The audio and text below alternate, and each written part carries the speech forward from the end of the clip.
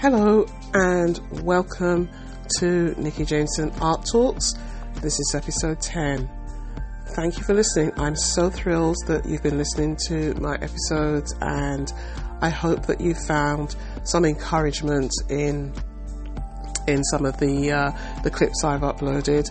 As I said, they're random thoughts. They are the stuff that's been on my mind that I just thought I would share with people. So as long as you're listening and you're enjoying them, I'm fine with them. I'm going to put them out anyway. So for the past few weeks, I've been down with a little bit of a cold, so it's been a bit frustrating because my voice has not been where I wanted it to be. And lo and behold, I think I got like a second cold on the tail end of the one I was recovering from, which is really weird. I haven't had that before, so that was a little bit unnerving. But I thought I would just do this recording today anyway, because I thought, you know what, cold or no cold, I'm going to pull up these thoughts, and if my voice is hoarse and however it is, you'll either stop listening or you'll continue listening. So I'm shaking off the cold, and here I am, and I hope that you enjoy this little episode. So today I wanted to talk about artistic gifts and what to do with them, or really what I do with them and how I view them. So I often feel as an artist I've been given a gift by way of my creativity. I felt that for a long while, ever since I started creating art. And that might be because I started my creative journey a little bit later than some people may have, or that some artists may have. I don't know.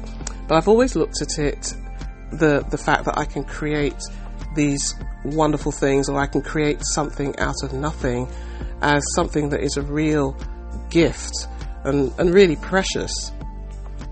And I also, along with that thought, began to realize that it's my responsibility to nurture that gift, not just leave that talent there to just happen on its own, because talent, it may be there and gifts are there. We all have God-given gifts, I believe, and God-given talents, but what we do with that talent is something else. And so I began to realize that it's my responsibility to nurture that talent and to build on it and build it as much as I can. And that to do that, I had to make it central in my life and line up everything around it to support that talent.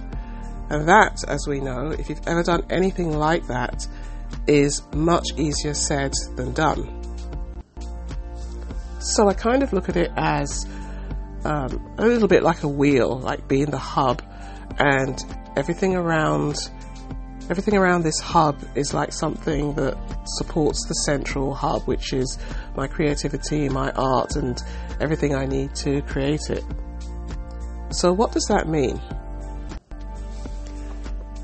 One of the things it means is, for me anyway, avoiding distractions, even well-meaning distractions in the form of the voices of others, the opinions of others, and things like that. And it's very important to me as an artist to become familiar with and get to know my own voice, and to be able to listen to my own voice, and to avoid anything that seeks to categorize or pigeonhole or compare, and really to embrace that which supports my growth as an artist. And that, as I said earlier, is easier said than done.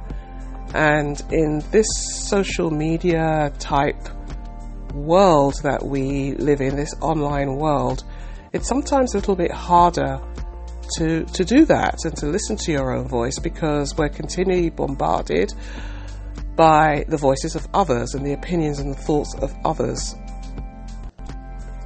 and thousands of messages about what we should and should not think, and how we should be happy or not happy, and all sorts of things like that. I'm sure every single person has got an example of that, so I don't think that I need to elaborate too much. I just think of it from my own perspective, because I've had to physically try and take a step back from a lot of what I call these external external things that can get in the way of my growth as an artist. And it takes a little bit of work, and I think the important thing is to realize that it takes some work, that it doesn't just happen. And as soon as you realize that, then you can be able to take control of the situation, and you can take control of, instead of being controlled by the message, you can control the message that you want to be putting out there, and the message that you want to be telling yourself, rather than continually taking in messages that are external. But the point I want to make here is that we're so often bombarded with thousands of messages and visuals that if we're not careful, we risk taking these messages to be our truths and forgetting or ignoring our own voices and our own truths. And I think it's really important as artists that we are really aware of this, and it seems to take no effort at all to absorb everything from the outside, but it takes constant discipline and hard work and periods of silence and periods of meditation to be able to recognize and hear and follow that small voice, our own voice, and basically doing what it says to do, which is often different from what everybody else is saying to do. But if we are to walk in our strengths as artists and to shine our light, we have to be able to hear our voice and speak in our own voice. So there's one thing that's hearing our voice, and then there's the other that's speaking in our own voice, no matter what others are saying or doing, or what the latest rock star or trend is, that to maintain our own voice and really take our power and own it and speak in that voice. And that's often a difficult thing to do as an artist. So one of the ways I did a lot of work in this area, started a few years ago, and so I've always been a little bit more conscious of it. I was looking at why I was creating art, and one of the ways to do this is to go back and look at what life has shown you, look at your values, why you create art, why do you want to do it, what you feel about it, that kind of thing. But the point is to really get strong in your own voice and your own confidence, because once you have that, you're able to speak your truth through your art. In actual fact, I look at my art as in terms of freedom. In a way, it's freedom to create what I feel, to create what I want, for the reasons that I want, in the way that I want, for whoever I want, really, rather than what people say I should create, or what people expect, or in opposition to being, oh, you're this type of artist or you're that type of artist. All that is really by the way, and it's not really important. What's important is why I do what I do, and there is that freedom to be able to choose that. And that is totally different from, let's say, a daily job, where it's completely opposite, actually. You have a very different transaction. You're not really free to choose what you do. The rules are, and there are rules, the rules are you do what people say you should do, but there is a transaction there. So you're fully signed up, but this is the way it is. So I look at my art as being something very different, and I work within that. And the word that comes up is freedom. And this doesn't mean I have freedom to create this doesn't mean I have freedom to create whenever I want to create, just yet. I'm not quite there yet, but I still can take what I would like it to be like and bring it into my present now and start acting as if you like. And that is really quite powerful, because it is decidedly different, and it brings a whole new facet to my art and to my creativity. So that is all linked up with the freedom to speak, the freedom to say what I want to say through my art, and the freedom to be who I want to be through my art. But I also want to say something else, in that with my artistic gifts and artistic freedoms, talents, whatever you want to call it, there is the responsibility I feel I have to nurture that artistic creativity and freedom. And that means I have to watch who I listen to, watch what I allow into my mind, know what I want to have there and what I don't want to have there, and know how to what am I looking for? Know how to respond if something happens or I let something in that I really don't want to be there, that can sort of destabilize me, so that I'm not destabilized for too long. We all have to do this. Otherwise, we will never recover from criticism, or we'll never recover if somebody says something awful or whatever it is. We have to let it roll off our backs. So we have to have coping mechanisms to make sure that we remain strong, and we can deal with all the outside world. Because art, I believe, for me anyway, it's internal first, and then it becomes external. And so I have to ensure that I am doing things, actually taking actions and doing things that support what I want and what I want to see. And of course I have to know what it is that I want, and sometimes I don't know what I want. It's not always easy to know, because that's just the way it is, but I try to keep working on it, keep working on the vision that I have. And I hope this will be encouraging, because it's often 5 steps forward and 3 steps back. You think you've made some progress, and you have made some progress, and then something happens and you feel that you're knocked back, and you wonder whether you actually made any progress at all. Well, I'll say that you have made progress. It's just progress is just very small. It's little by little by little. There are rarely ever any great big leaps. It's hardly discernible, but when you look back, you'll find out you realize how much stronger you've become, and it's kind of exhilarating, really, because you're stronger and you can withstand all those knocks, and you can move forward, and you can take yourself and your art to different places.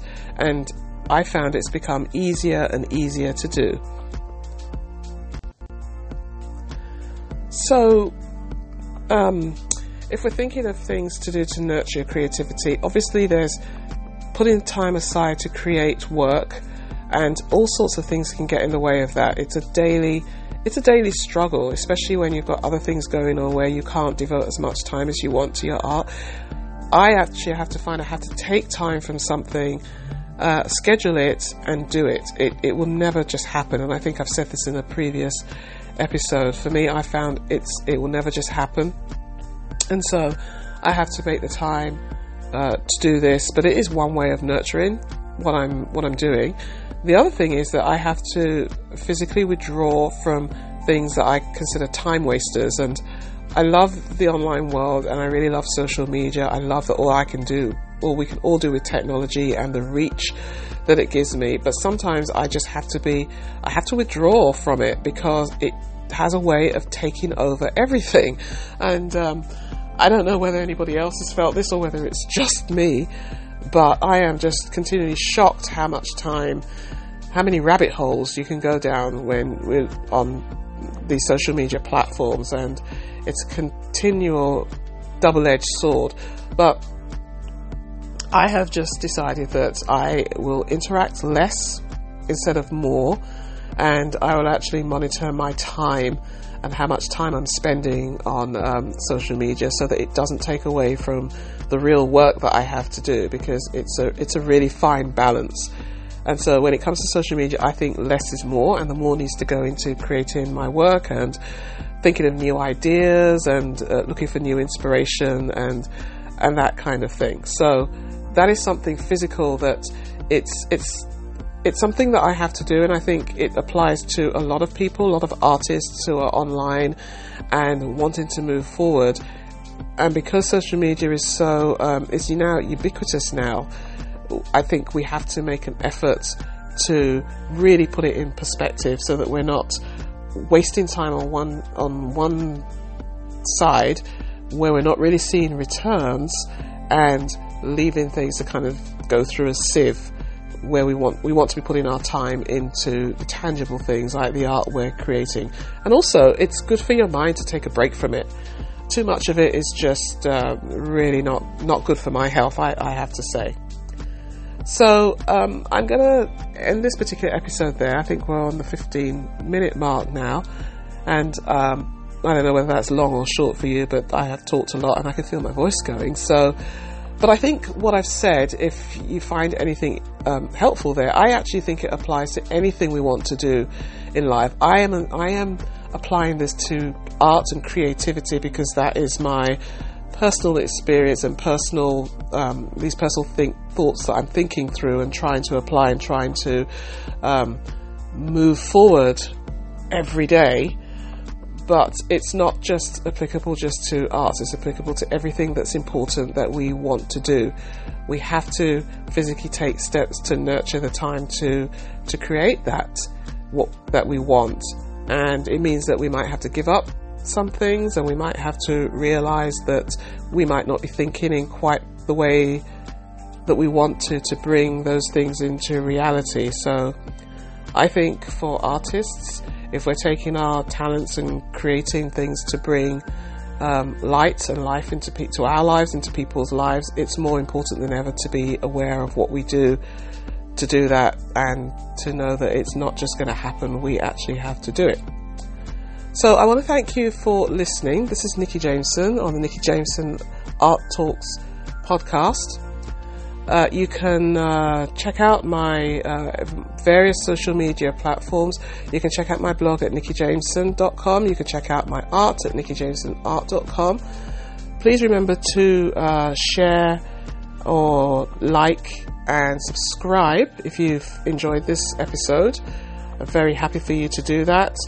And as always, feel free to drop me a line if there's anything that you've heard that you'd like me to expand upon. I'm happy to do that. Let me know. So I'm going to leave it for now. This is Nikki Jameson tuning out. Take care of yourselves, and bye for now.